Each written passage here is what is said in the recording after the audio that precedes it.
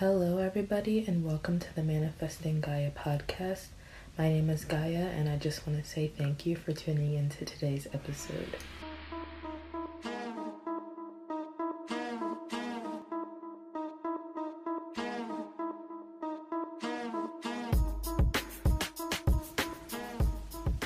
Hello, everyone, and welcome back to the Manifesting Gaia podcast. So, I just want to start today's episode by saying, let's take a deep breath because we're going to talk about a lot today. So, I hope you're ready. So, we're going to start with a deep breath in, and we're going to breathe in love and forgiveness and receptiveness. And we're going to exhale and bring out all the heaviness of today.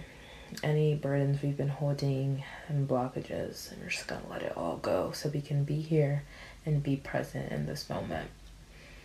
So I want to start today with a quote that I heard last week. I don't really know who I don't even remember where I heard this. I always do this, and I wish I would have written it down. But okay, I'm just gonna say the quote. So the quote is you can only give and receive at the capacity at which you love yourself. So basically that's saying if you don't love yourself, you can't really give love to others. And I know that's such a big controversial topic. Yeah, I can. But it's kind of like the beggar, telling the millionaire that he's broke. It's kind of like, no, and I'm going to talk about that later in the episode. But my first point I actually want to talk about is self-care. And self-care and self-love are not the same thing. And don't get me wrong, they're both necessary, but they're not the same. And I had this misconception for a long, long time. I thought that if I treated myself to Starbucks once a month, then that meant I loved myself. And it's just not true. Self-love is a lifelong journey. Healing is a lifelong journey. And enlightenment is a lifelong journey, and there is no destination for any of them. And for a majority of people, they see the opposite of love as hate. So for them, their mindset is, well, if I don't hate myself, then that implies that I love myself. And that was my mindset for a long time too.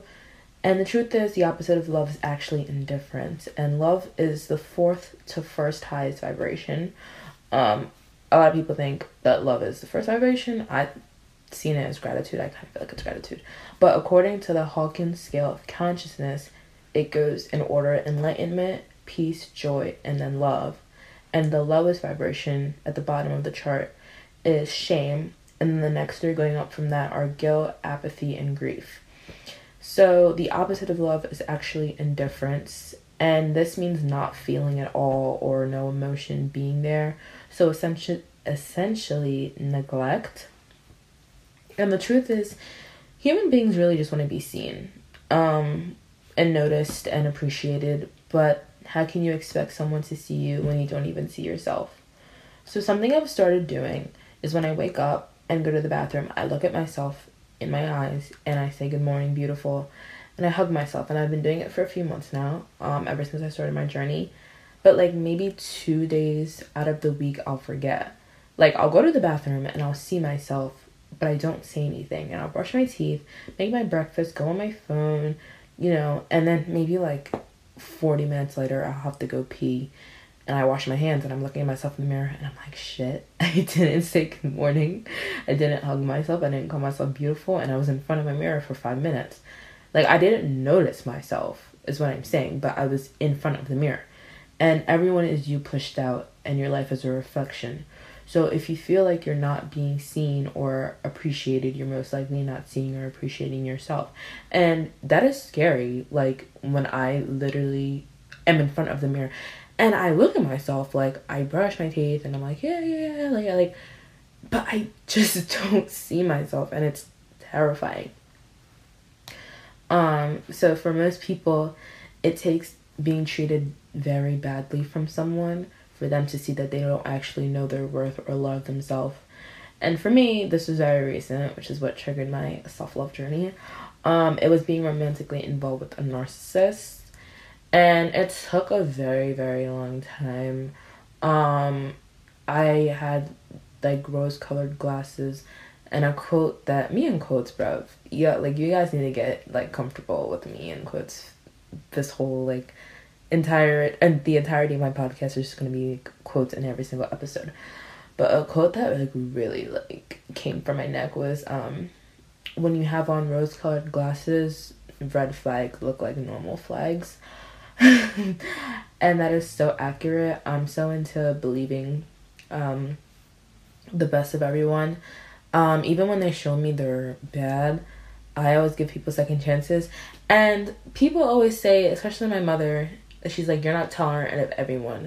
But it's like, if you knew what I actually put up with, like, you don't know. But she says that because, like, I put up with so much shit, so to the point where I'm, like, when I'm done with you, like, I am D-O-N-E.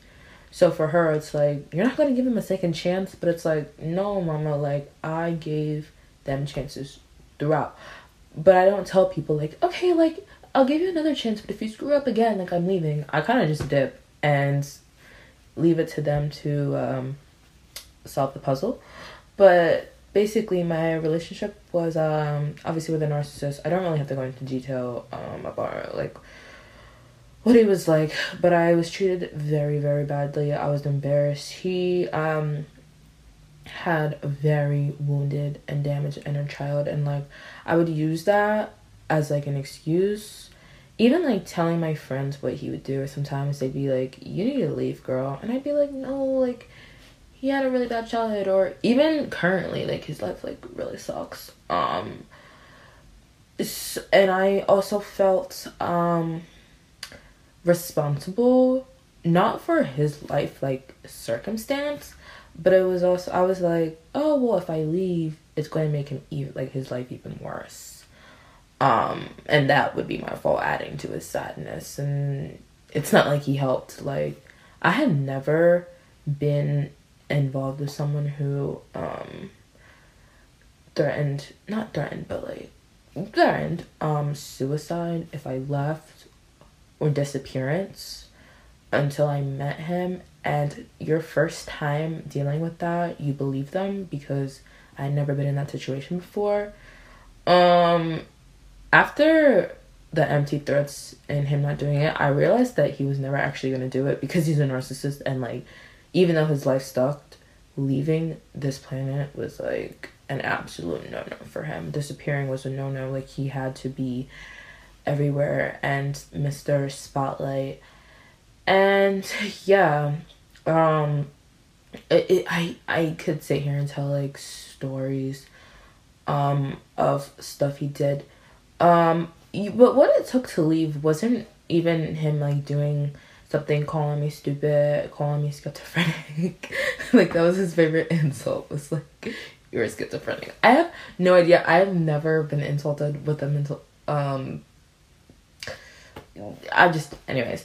No, it took him, basically kind of saying something along the lines of like, okay, so his life sucked, and I have my own future plans and ambitions, and he's one of those people that talk about what they want to do but never actually take steps to do it. And I'm one of those people that talk about what I want to do and take steps to get there. And basically, he kind of saw me as a person who wasn't going to just... I wanted to bring him with me. But he didn't really have the intentions of leaving the situation he was in. So he said something along the lines of like, I don't really see this going anywhere. And when he said that, he didn't say it like that, but he might as well have. And when he said that, it was like my heart, not my heart, but like, because I don't really actually have feelings for him like that. So the fact that I was even in this situation is crazy, but I just remember like a wall of just numbness just came over me, and I just instantly like flipped. And then I never saw him again after that day. And I remember he called me. He was like, what's up? Like, why are you, like, gone? And I was like, you said you didn't see a future with us. And he was like, that's really the reason? I was like, what? Like, I mean, I'm not surprised because he's a narcissist. But, like, you really want me to waste my time with you? And I called him a narcissist. Before I really even knew what the word narcissist was, I kind of thought it was, like a cute little term. Because I call myself a narcissist because, like, I'm a Leo rising. And, like, you know, like, I make everything about me. but like not in the actual narcissist. Like when I found out what a real narcissist was, I was like, sheesh. And one time I called him a narcissist and he was like, what's that? Like he deadass didn't even know what the word was. And that's really ironic. But anyways, okay, so I was watching a video the other day on YouTube, and it was just random, like, girl, it came up on my recommended. She was talking about her ex-boyfriend, and it was exactly my situation. And she said this thing, and it really stuck with me. And it was like, the person you go the hardest for is usually the person you're not going to end up with. And that goes for every single situation. The person, the friend, the job, the relationship, the opportunity. Like if you find yourself like breaking your back, like being stressed, like it's something that was supposed to bring you peace is starting to stress you out, like and you keep trying to fix it and it's not getting fixed, it most likely isn't going to be the one that you think it is. But it takes people a while to realize that, and honestly it doesn't feel good, so I don't blame people for not wanting to leave, but we're gonna get into that later. So the first thing you can do to amplify self-love is to be present, and be present with yourself. And honestly, start really small. Take a few minutes with yourself every day. If you've never done anything like this, then I recommend starting with sitting in silence. I just want to talk about meditation real quick and like the stigma around it. Meditation isn't just crisscross applesauce listening to sound baths. It's literally being present in your body. The definition of meditation is being present in the moment. So yoga is meditation, dancing is meditation, enjoying a meal you just cooked is my favorite type of meditation because I love food. But just sitting in your living room, watching your favorite show, not being anywhere else is a meditation. But silence is the best way to start. Just sitting there and not timing it. Let your mind wander. Don't try to control your thoughts because it will not work. Just let them flow and observe them, but don't judge them. Just let them flow. And tap into your feelings. What do you feel? What triggered you today? Did you have a persistent thought? And then after you've done that for a little bit, I like to journal. I love journaling, actually. It's one of the best forms of release, and you can journal about anything. I like to write down the thoughts that I had during my meditation and reflecting on them. And if there are problems, I'll find the solutions. You can write any resentment you're holding that's draining your energy. You can look up shadow work prompts and just do a couple. You can write 4 things you're grateful for, instant vibration raiser. You can write down 4 things you did today. So getting out of bed, showering, eating a meal, and reaching out to a friend. And I had this limiting belief that if I didn't build a whole house or start an animal sanctuary every day, then it was an unproductive day. Even if I spent the whole day meditating, which will do wonders for you.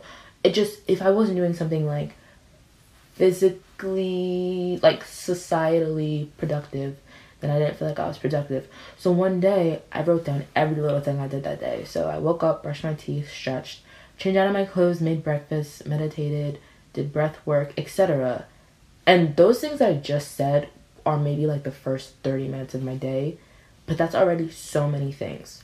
So when you change the way you look at things, the way things look change. And that is a quote, like my forever quote.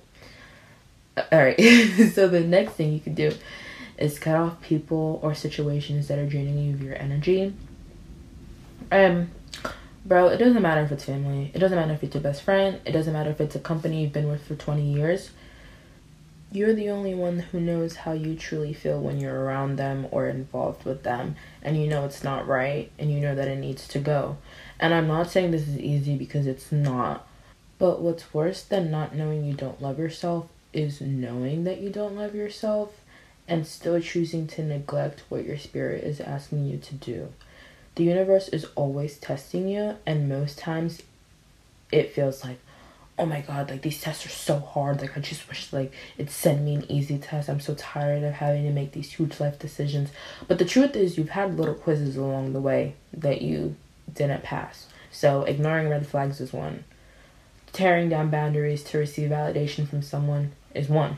So after enough times of you, not passing the test, the universe says, all right, I'm done. And it just gives you the final. So it feels like you weren't prepared, but really, you just, I don't want to say failing, because there's no such thing as failing. Either you pass or you learn. But you know what I mean. So with that being said, cutting someone or something off may feel like the hardest thing, but it's the first step in the right direction of feeling good. And when one situation or person exits your life, it makes room for one to enter. But you can't receive a good job, a good partner, or a good group of friends when you're so tightly hanging on to the toxic ones.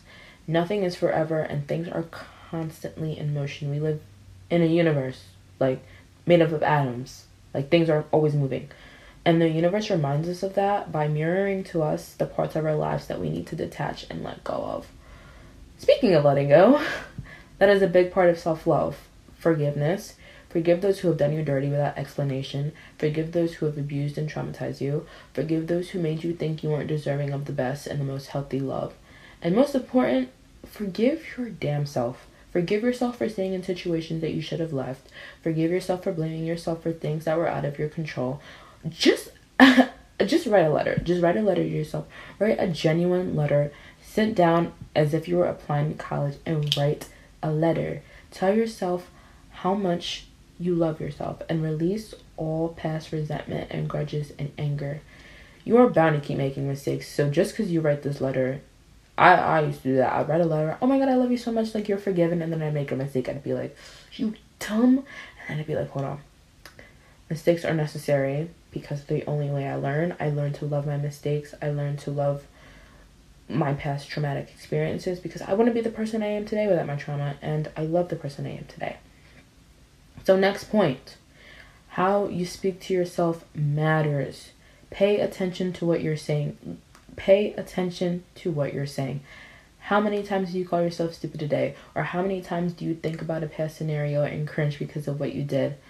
When I started this self-love journey and I monitored my mind, or even the things that I thought out about myself, like, oh my God, you're so stupid. I would always say, and I still say it today, like, if I talked to my friends the way I talked to myself, I wouldn't have any friends. So something that helps me is I imagine what I would say if my friends came up to me with my own insecurities or my own judgment. I would be gentle with them.